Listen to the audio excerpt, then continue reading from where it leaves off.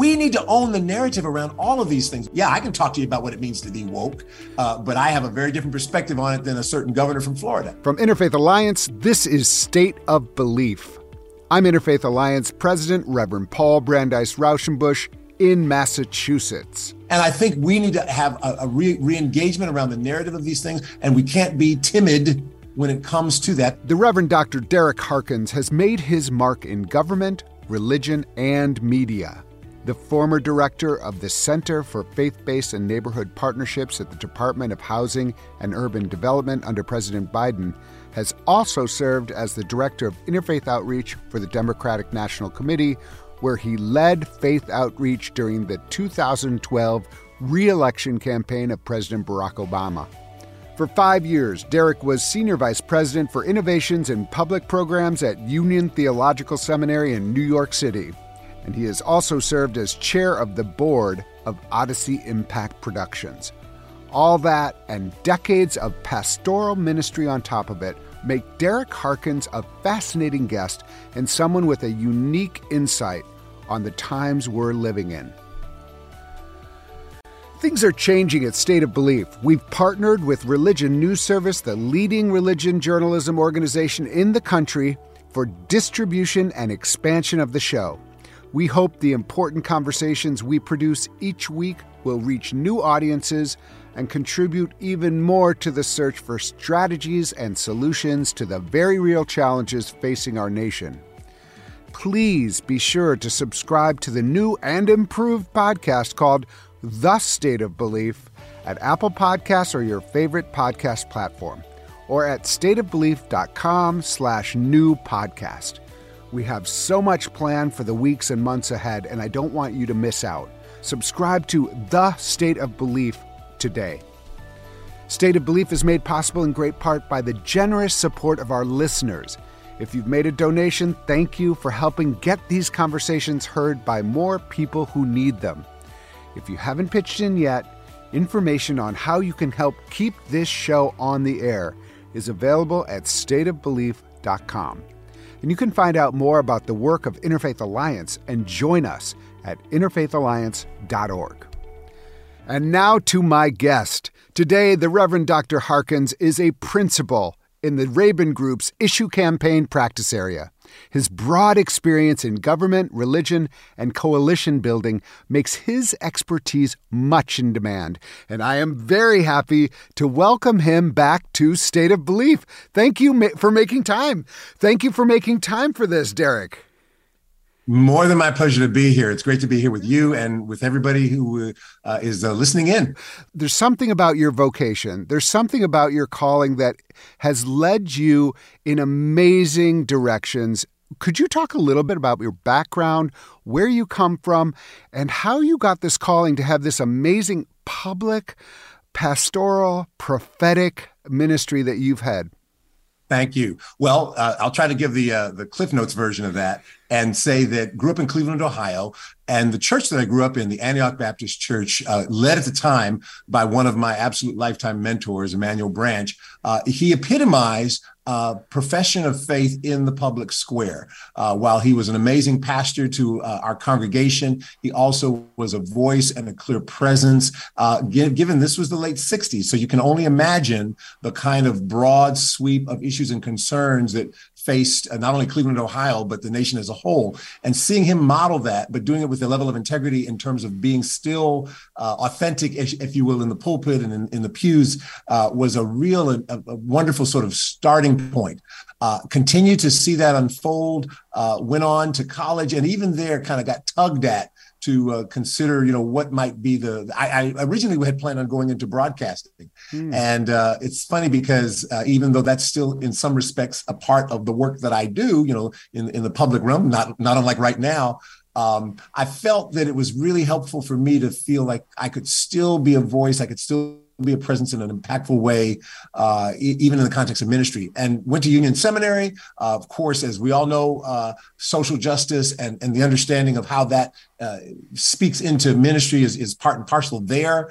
Cut my teeth in terms of congregational ministry at the Abyssinian Baptist Church, also a place where Extraordinary. those two things really are wed strongly and closely. So I guess I've really been fortunate, blessed to have a trajectory that's given me an opportunity to not only participate in that kind of confluence and combination, but to really see it being done impactfully and meaningfully in so many respects. And so that's, to me, sort of the part and parcel of what I understand, for me at least, I'll say, validates my sense of ministry. Yeah, I think that it's so important. And you mentioned these extraordinary churches led by amazing people, Calvin Butts, who we lost last year. These are extraordinary prophetic ministers. And what I really appreciate about this, and this is also, I'll say this about my predecessor, Dr. Welton Gaddy, was the whole time they're doing this extraordinary national work, lifting up issues that the nation is grappling with and trying to move forward with more justice, more love, more equity for everyone. They're also pastors.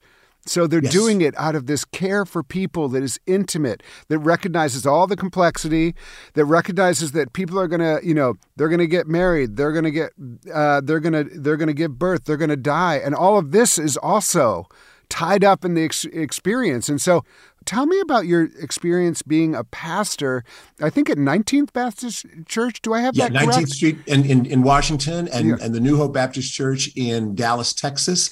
I was the assistant pastor at Abyssinian for nearly 8 years. So in all of those respects, seeing people at the highest points of their lives, and then seeing people at the most challenging points of their lives. And it does a couple of things. First of all, I think it weds you inextricably into the lives of those people. And the fact that level of trust is placed in one who gives that level of spiritual partnership is so awesome and daunting in some respects. So I'd say that for me, being able to be a part of the lives, the unfolding of those lives, literally. And, when I was at 19th Street in Dallas, 19th Street in Washington, I felt that it was a perfect sort of narrative on my tenure there, because when I got there, the babies that I literally lifted up in dedication ceremony, by the time I left, I was sending off to college. And I thought, okay, you know what? Well done. A generation nurtured.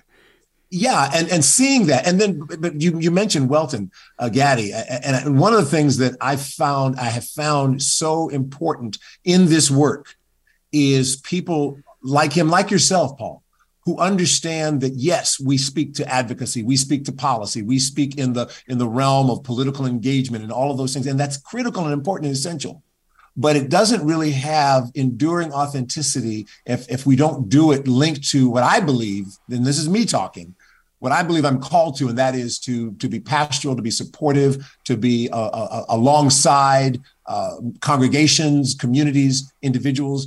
And I think that's what gives me the not only the validity in this work, but it also, I think, gives me the kind of, hopefully, the endurance to keep doing it, because that's what's fulfilling. Yeah, I think authenticity and really remembering that advocacy is about people. I reference, my great grandfather Walter Rauschenbusch, whose whole public ministry, his first book, Christianity and the Social Crisis, he dedicated to the members of his church in New York City in Hell's Kitchen, who taught him how to see the Bible, how to see the world, because it was through caring for them that he understood, what they were going through and why it was part of his responsibility to care about the systems that were causing the deaths of the babies. I had an honor to talk to Bishop Barber, and he was just winding down 30 years of pastoral ministry. And people forget, because, we see Bishop Barber and we see him in all these big places and he's talking. People forget he was a pastor, and he identifies very much with that. And so do you. And I just think that a lot of us are in the public eye and we're saying things about the nation, but it's about the people. And I just think that is really helpful for all of us who are in the world of faith and interfaith to remember that ultimately it's about people who we care for and we want to provide a better world for. So often, the work that ends up happening by way of, again, advocating for policy, advocating for political change, is born out of what is seen on a human scale. And your grandfather, and again, one of my I guess you could say, I never had the privilege of knowing him in life, but certainly as an incredible inspiration, Adam Clayton Powell Sr., were close parallels in the sense that obviously when Walter Rauschenbusch was doing the work he was doing in Hell's Kitchen, just a slight bit before, but at the same time, in a very corollary sense, with the work that Adam Powell Sr. did as it related to people coming north from the northern migration. Right. And then when he struck out for the far horizons of Harlem back in the early 20s, right, and really built an institution that was pastoral in terms of meeting people's needs, but also, again, as you're saying, spoke to that larger public square conversation that I think that faith communities really are legitimately meant to be a part of. Yeah. Yeah, so important. So, here we're in 2023. I'm looking forward to 2024 with this kind of dread, I have to say, because I don't know what kind of conversation is and what kind of reality is about to slam us in the face. I mean, we are already living it. I would love to get your sense as someone who has really been as well in the political realm. How are you feeling? I'm being honest. I'm feeling dread only in the sense that it just seems like everything is so ugly right now. But yeah. I would just love to hear, the way you view this and as someone who's really been in the trenches. Well, I think, unfortunately, when you think back to many election cycles now of long ago, we are so binary. There is no real, it used to be when you talked about elections, you talked about election strategy, including being persuasive, meaning that there might have been a malleable middle to address. I sadly have to acknowledge, I don't really know that exists anymore. I think when you talk about persuasion, we're now talking about how we energize the people who are already identifiably sort of in our ranks, whatever those ranks might be. And that's a reality, but it's also, in a sense, it's challenging. And I'll dare even say a little disheartening, because it means that there's really no space for kind of expansive conversation to try to think, well, wait a minute, maybe somebody who was going to vote for candidate A might determine that they really would like to vote for candidate B because of a number of different factors. I think we're going to find ourselves in a very challenging and strident season. We already are. I think that it is going to call upon,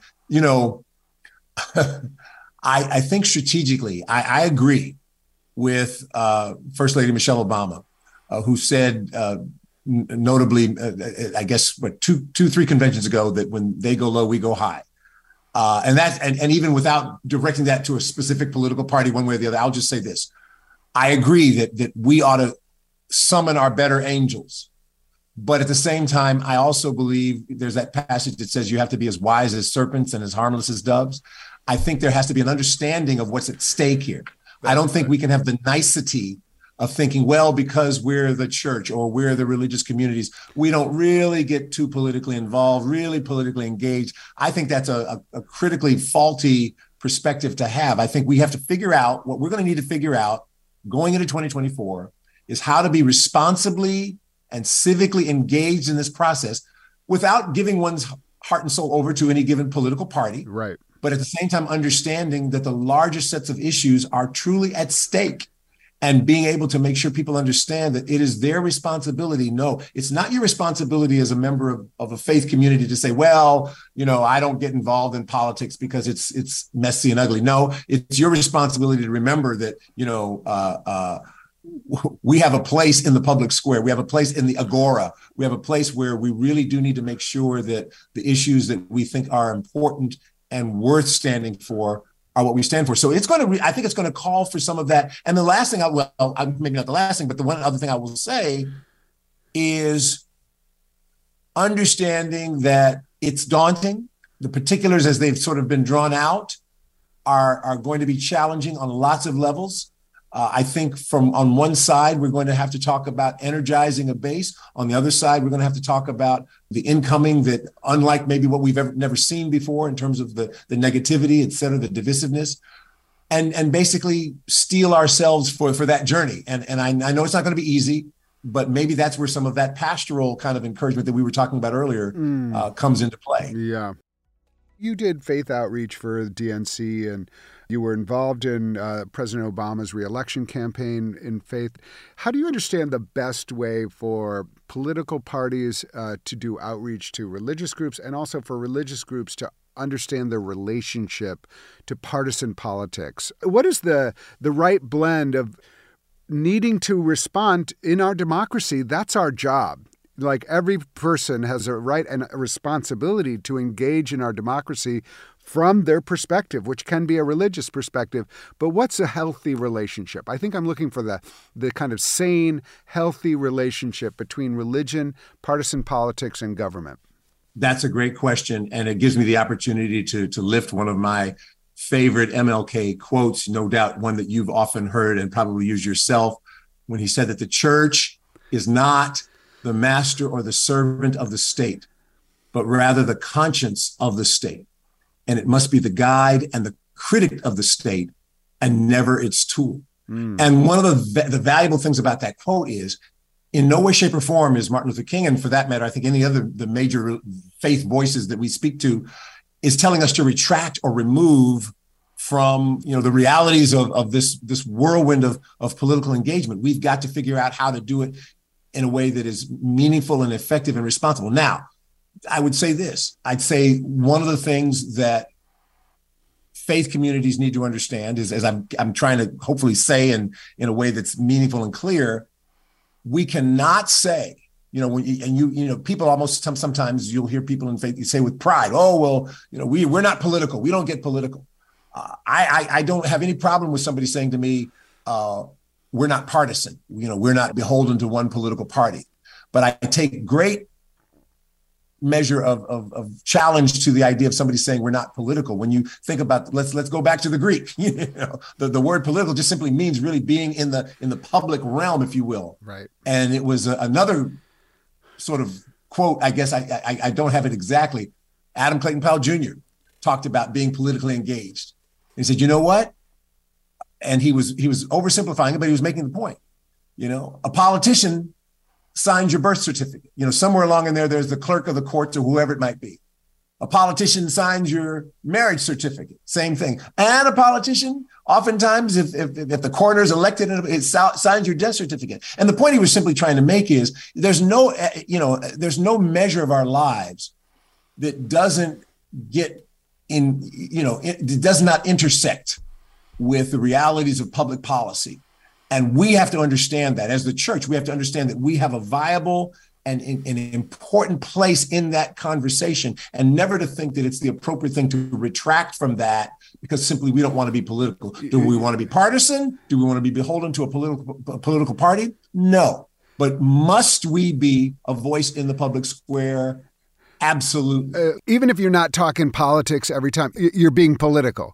You're making a point to not talk about things that are mattering in people's lives. So there's no way not to be political. If you're preaching, you're being political one way or the other, and just acknowledge that fact that, like, by absenting yourself and just doing super individualistic stuff, that's a political avenue. It's all political. It's a question of, how do we engage? And I think it is important to recognize that there is a healthy separation between partisan politics and religious communities, but it's not an excuse for not allowing the inspiration, the morality to come to bear in the way that is appropriate. You were there front and center in the 2012 re-election of President Obama. I wonder if you can just talk a little bit about what was going on for you in that moment? And what were you seeing in that moment? Because at the time, that did not seem as tame as we think about it in retrospect. We kind of think about, those were the good old years where we were all getting along. It's like, no, it was rough. I mean, it was real. What? And so, talk about that moment for your own, and were you pastoring at that time? I'm just trying to I was. That's so wild to me that you had those two things going on at the same time. I took a little bit of a mini sabbatical in September and October of 2012. I ended up being in Florida for that stretch of time at our headquarters down there. But other than that, I prided myself on the fact that I, did my best to try to do both and to be accountable to both. One of the things about that stretch of time, keep in mind, I found it fascinating because the re-election of President Obama, you remember the groundswell of enthusiasm and excitement and history making sort of elements to the election in 2008. Not to say that all of that had dissipated, because it certainly had not.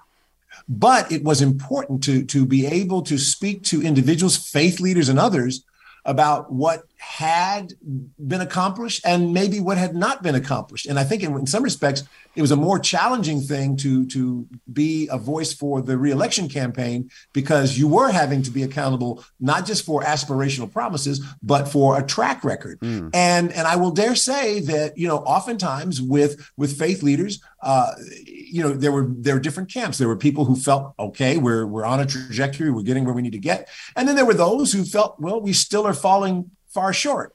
I won't say that meant that they were going to veer in another direction, by way of their vote, but it certainly meant that they were aware of those ways in which that they wanted to critique where we had gotten so far in those 4 years. Another element I must say that I was particularly sensitive to, and still, is the incredible importance of making sure that, by way of, you had asked earlier about how political parties and entities engage with the faith community, to not be transactional.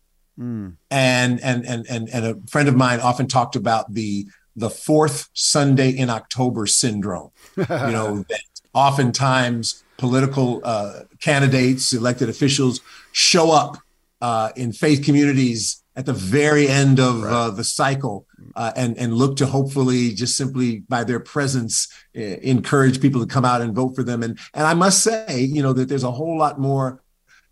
People are not bedazzled by that, maybe if they ever were, certainly not like they used to be if they were. And so we really had to make it a point to try our best not to be transactional. I remember, in terms of going to church after church after church, I would do my best in giving my little 5-minute spiel. And I'll be honest, it helped the fact that I have Reverend in front of my name. It gave me a little bit of validity in a lot of spaces, but never talking about either candidate by name. Right. Talking about policies and programs that were underway and what might happen going forward.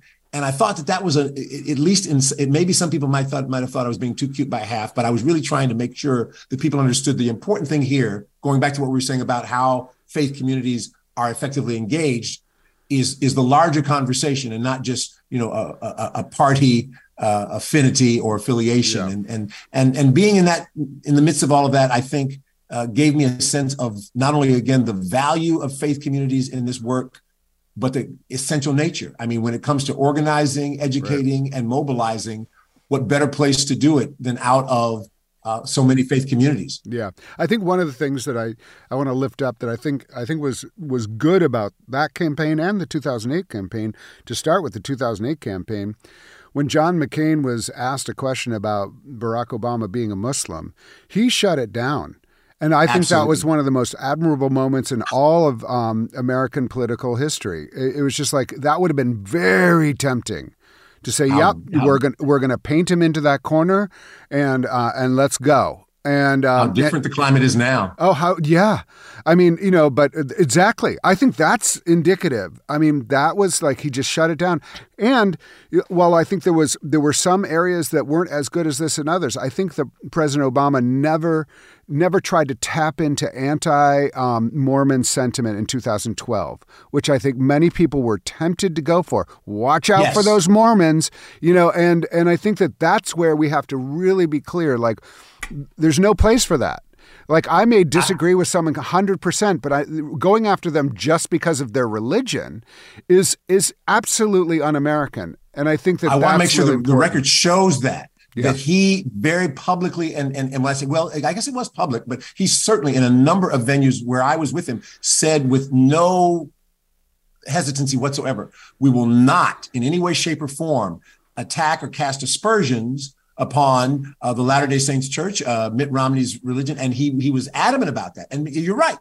Some people thought, there's a pretty challenging history around race relations, et cetera. But he never, ever allowed anybody to do that, which I think is a really telling element. And one other thing I must say is that, and you were there because you were on at least several of our panels at the convention, that we had the highest representation of faith groups and faith traditions that heretofore had ever happened. I mean, obviously, we certainly had our Jewish and Muslim and Christian brothers, but we had Buddhists and Hindus and Sikhs and Jains. And I mean, we really made an attempt to make sure that people understood that the palette of faith engagement in this country is wonderfully rich, and that's such a strength. Yeah, and I know that you were there, and my predecessor, the Reverend Dr. Welton Gaddy, was there with his microphone, and I think he got a chance to interview you.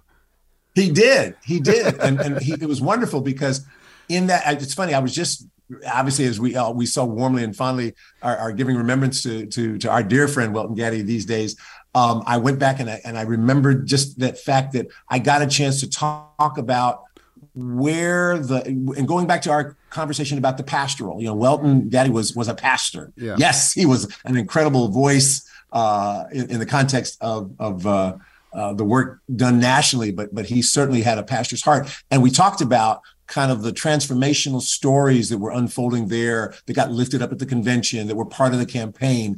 And that was so persuasive on so many levels. And then also just talking about going forward, what things would look like going forward around those issues of religious freedom, the issues of being aware of persecution as it was exhibited on religious minorities. So I just think, again, having that part of the conversation just be a normal, expected part. And it was people like you and people like Welton Gaddy and others who, again, who not only bring me to accountability, but I think also, the political parties to accountability, hopefully, prayerfully. We'll take another break now and be back with more of this conversation with Derrick Harkins. If you miss any part of today's program, you can hear full episodes of State of Belief anytime on our website. And please make sure you subscribe to the Next Generation podcast. Please go to stateofbelief.com/new podcast. That's stateofbelief.com/new podcast. You're listening to State of Belief, where religion and democracy meet.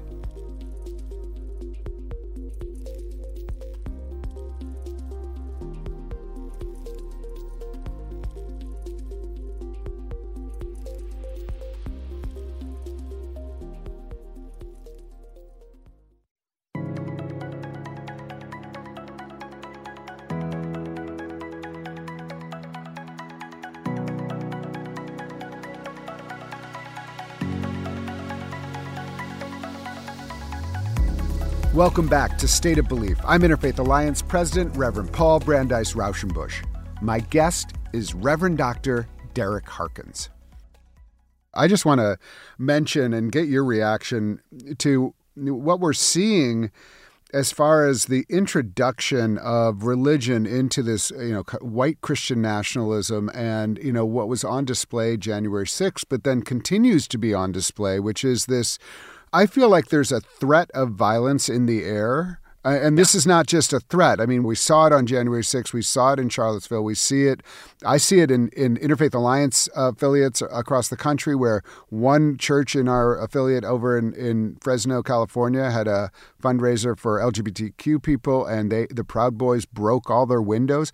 We're seeing this. We're seeing Nazis show up in front of synagogues. I mean, there is a threat out there that is using, unfortunately, the veil of Christianity, cloaking themselves in a faith lens and threatening violence. I'd love to hear your thoughts about what do we do about that? And I'm aware that, especially people in the Black community have had that veil of violence being threatened against them since the beginning in this country. So this is not a new thing. It's just in this manifestation. How are you, as a religious leader, as a political leader, as a media figure, how do you imagine the response that could be as powerful without using the same tools? No, that's a great question. I'll start by speaking to the very last point that you made a minute ago. In terms of legacy and history, we have a picture in our hallway, in our home, of my great grandmother, my grandfather, and two of my great uncles, taken probably around 1910 in New Liberty, Kentucky. And these were very much the products of that time. And these four I say visionary African Americans because as you look at the picture, you remember how you used to have to kind of stolidly sit still for a portrait because, it didn't happen instantaneously. And I think to myself, I wonder if they would even be able to imagine sort of the opportunities, the places, the things that I've been able to be a part of, the things that have unfolded. But at the same time, to your point about the challenges that we're facing, the same kind of depth and reservoir of faith and resolve that they had for living in the border South in the early 20th century, which was certainly replete with racism and prejudice, et cetera. I feel like that's an indication to me that there's a place of strength that we can reach for and find. So that's kind of the pastoral response. The other thing I think it's important to remember is that we're in a place, in a space, and a time when I think we are finding that the I'll be so dramatic as to call them the death throes of majority culture. In other words, as demographers are saying that as we move toward the middle of the century, that America most likely will not be, the United States will not be a majority white nation for much longer. I mean, the numbers pretty much are showing that out.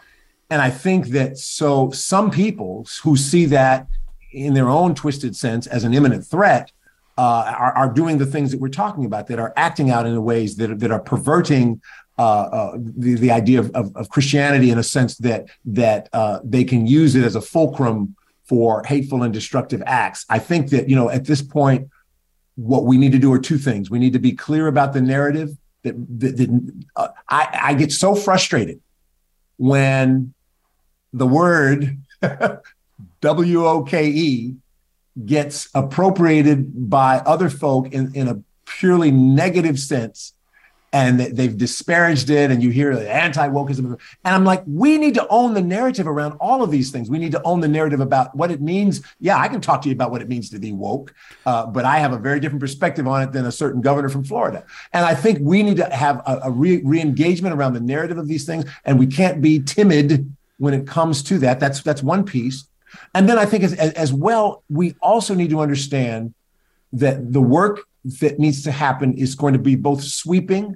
Yeah, we're getting ready to enter into a national election and all that engages, but we've also got to be granular. Think about some of the things that are happening on localized levels. When you talk about anti-trans and anti-LGBTQ and certainly anti-reproductive rights measures, many of those they're taking place in state legislatures, but also the seedbed of some of that is happening on a much more localized level. And so I think helping our folk to understand that, and going back to the idea of what it means to be politically involved.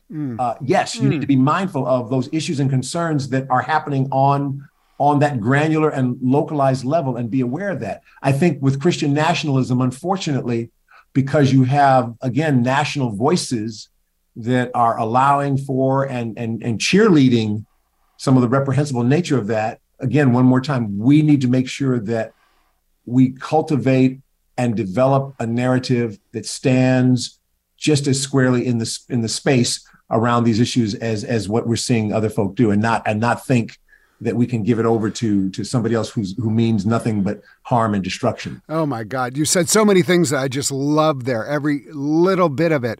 The first thing is about woke. Listen, if you want to stay asleep, stay asleep.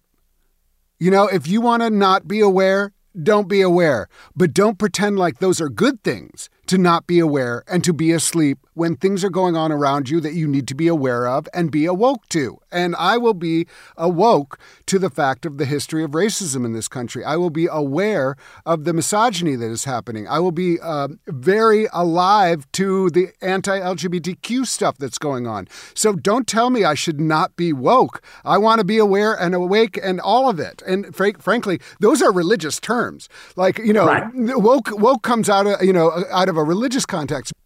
Being awake is like a Buddhist principle. Shake off all of the illusions and be awake to what's really going on. These are principles that we should embrace. I love the fact that you said, like, let's not be timid. Screw timidity right now. I mean, forget it. We cannot be timid. And when you go back and you look at Adam Clayton Powell and you look at Walter Wright and you look at King and you look at John Lewis and all these people and the women, I mean, Sojourner Truth, any one of them, they were not successful because they were timid. They were strong. They were putting it out there, and they had so many arrows coming at them, and yet they had to do it. And so I feel so strongly about that.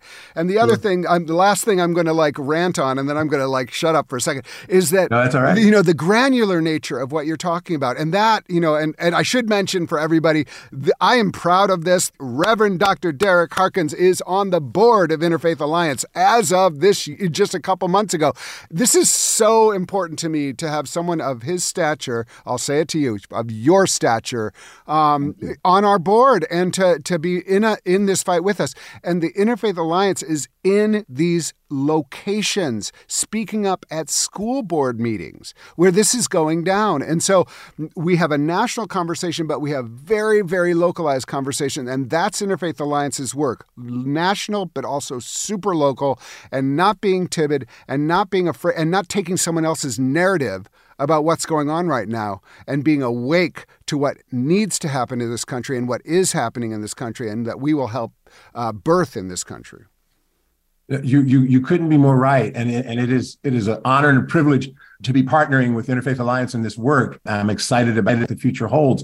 As you were talking, it made me think about the fact, again, anchored in my tradition, our tradition, but in my tradition as a Christian minister, there's a wonderful passage that talks about the fact that we're not given the spirit of fear and timidity, but of boldness and a sound mind. And I think we really sometimes need to understand that while it is genteel in the realm of American mainline Protestantism to not be objectionable, to not make too many waves, to be an acceptable guest at the banquet, so to speak.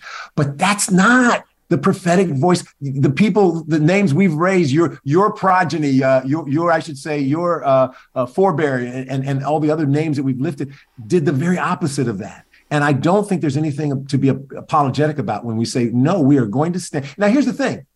Doing it in a way that engages and enthuses people and helps them to understand the value of this is critical. Because, it's a little self-serving to have a perspective, to have even an ideology, and to be so woven up into that you just are all about espousing that, and you don't care whether there's a productive outcome, whether it is transformational. And people are like that. I understand that. And I'm deeply concerned about that, because I feel like sometimes that saps away some of the critical and important energy that needs to be a part of this work. We need to understand that you have to be able to connect and make sure that whatever we're talking about and espousing is relatable to folk. It's right. On human scale, right? And that's about the granular work. Some of this, this work is not all glitzy. Well, it's not glitzy, but also what you're saying is, none of us, we're always growing. We're always learning. No one comes out and is like, hey, I know everything and I'm a complete person. We've all been told, hey, you might want to think about this. I went to Union Seminary too. And that's where I had, I was a good liberal, but I hadn't really had a chance to listen to Black prophetic voices before I went to Union. And it changed my life. And what I said to some people going, who were like, "Hey, I'm going to Union." I'm like, "Oh, great, get ready," because it was challenging, and I sat at the feet of Dr. Cohn, and it forced me to reckon with some things I hadn't reckoned with, and then I also offered that for some other people who maybe had not met a gay person who they were in close relationship with over 3 years. It transformed the way they thought about the LGBTQ community, and so the opportunity is for us to engage one another with confidence and with an open heart, open mind.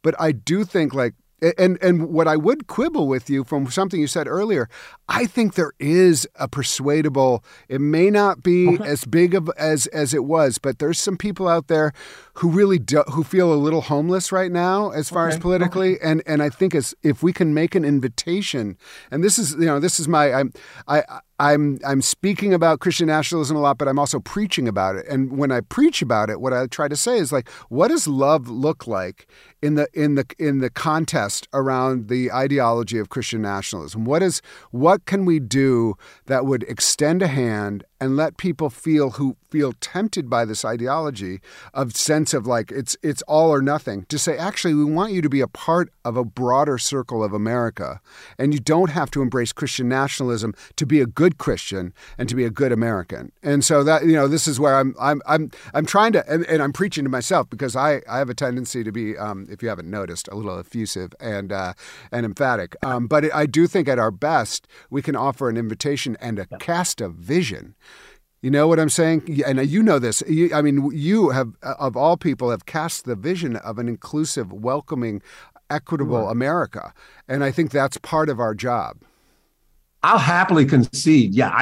I guess, sometimes I think I look at this through different sets of lenses. Now, in my absolutely hard-boiled political operative lens, I'm probably looking at it, at least at that start outset. No, we've got to mobilize our base, et cetera. But I do, in all seriousness, though, I hear what you're saying, and I will not disagree with you, because I think that, you do have to listen. You do have to hold out hope. And I will share this with you. During the campaign, I got together with some of my colleagues every Wednesday morning. There was a very small handful of us, and I'm doing my very best to make sure I shield this in anonymity, but the point I'm making is this: we would get together for about maybe half an hour, at the most 40 minutes, for just sharing and prayerfulness. One of the individuals now, and for the most part, these were all folk who were involved in the campaign or on some level, like me, at the DNC, others on the Biden campaign, et cetera. One of the individuals who joined us regularly every Wednesday morning was an individual who was a significant presence and voice in the evangelical world. And to the point where I would have worried about their sort of overall kind of viability had it gotten out. And on those prayer calls, we were not, I can tell you right now, we were not strategizing politically. We were not doing things around, the specifics of the campaign at all. And just the fact that we thought that opportunity for engagement, fellowship, if you will, was a good thing. And this individual thought so as well. And I have had and continue to have a high regard for them and their work. And as I said, it was important for them to do this in the Nicodemus mode, under cover of darkness. Yeah, but to your point, I think it validates what you were saying, is that there are folk who do want to find. And, here's I'll say this. Let's make sure we don't confuse terms. Middle ground can mean a place where we, again, where our scripture tradition talks about come, let us reason together. Middle ground can be that place where that happens, where that reasoning takes place. I don't think that middle ground means 50% compromise here, 50% compromise here. I think it means that there's some space where, even in the midst of our different perspectives, we can figure out a way to cohabitate that space, because I don't want it to just simply be quantitative. Well, I'm going to concede this, you concede that, right, and then we can sort of come together. I think that's an oversimplification. So, and the individual that I'm talking about, that wasn't the issue at hand either. We all came together appreciating each other for our individuality, and at the same time, being collectively in a good space, hopefully, encouraging each other. So yeah, I think that can happen.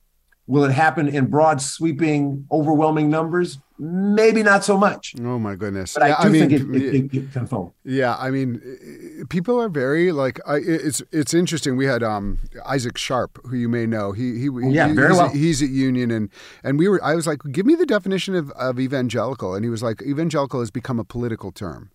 It's not a religious identification anymore. It's a political identification. I thought that was just like, oh, okay. I'm gonna have to think about that for a little bit. But it was fascinating for me to hear him say that, who has really been looking at the evangelical tradition and who comes out of it as a white evangelical. One of the things I like to end with is give people an opportunity to talk about what gives themselves hope. And because that's a great way for all of us to gain that wisdom and also hopefully glean some of that hope for ourselves. So right now, with all that's going on in your own life and in the life of the nation and the world, what gives you hope? Sure. I early on, I talked about in my pastorates doing baby dedications and lifting those children up and obviously all the hope and promise that there is in a life that's in formation. You can't possibly not sort of invest in a sense that if that's nurtured and cared for, that there's a prospect for something that's good and better. I'm a part of, inextricably woven into the Black church. And one of the things I will say is that we have consistently been a place where hope and endurance has not just simply been sort of put up on a pedestal to be observed, but those are the clothes that we have to put on. And it unfolds by way of what gets preached. It unfolds by the ethos within the church, the Black church. And I say that, and I'm not saying that to the exclusion of any other religious tradition. What I'm saying is I'm able to say, because I know, and I've seen it borne out in the lives and testimonies of the people who nurtured me, the people who I stand alongside, the people who I've served as pastor. I've seen in them a deep well, a deep reservoir of capacity to not, and when I say endure, I don't mean just simply to endure injustice and affliction. No, I mean to endure the fact that we're in this struggle.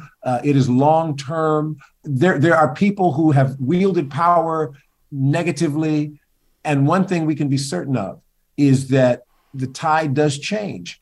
And we need to be prepared for being able to help advance that. And so again, as a product of the Black church, I think that's been a core value that has been woven into my life in every measure. And that does give me hope, because I've seen it too often. I've seen it in too many people and in too many instances to disregard it. The other thing I'll say is I just really believe when you talk about the generations that are yet to come, the ones that are with us, I want to make sure that they feel empowered by our supportiveness. I want to make sure that they understand that we didn't get it all right these preceding generations. My goodness, as the temperatures in Texas reach 120, it's clear we didn't get it right when it comes to creation care and other things. However, I do think it's important for them to know that we have, here's a term for you, vouchsafed in them a real hope and expectation for leadership going forward. And it's tough, it's difficult, it's stop and start and bumpy, but we've got to be committed to this for the long haul. All of that to me endures beyond a given political cycle's platform, beyond even the particular political luminaries of the moment, because we're talking about the same enduring challenge that folk who came long before us had to deal with. And I'm imagining people who come long after us as well. So, but I'm hopeful. At the same time, I'm hopeful. I've got my work shoes on and my I think that's my overcoat. Well, absolutely. I think in some ways, hope is an inspiration, but it's also a strategy, and you spoke so beautifully about it. The Reverend Dr. Derrick Harkins is the former director of the Center for Faith-Based and Neighborhood Partnerships at the Department of Housing and Urban Development under President Biden. Derrick has also served as Director of Interfaith Outreach for the Democratic National Committee and as Senior Vice President for Innovations in Public Programs at Union Theological Seminary. Today, he is a principal in the Rabin Group's Issue Campaigns Practice Area. Derrick, thank you for being with us today on State of Belief. Thank you so much. And that's all the time we have for this week's State of Belief. Please be sure to subscribe to the new and improved podcast called The State of Belief at Apple Podcasts or your favorite podcast platform, or at stateofbelief.com/new podcast. Subscribe to The State of Belief today. We need your help keeping State of Belief on the air. I hope you'll consider being a partner in this crucial work by making a financial contribution today. Information on how to donate is available at stateofbelief.com. That's stateofbelief.com. And you can also be a part of making sure informative and encouraging voices like these are heard by sharing this program with friends and family. Let's get more people listening and more people taking part, both on and off the air.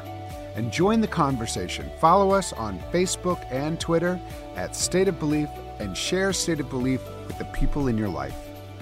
The views and opinions expressed on this program do not necessarily reflect those of Religion News Service or Religion News Foundation.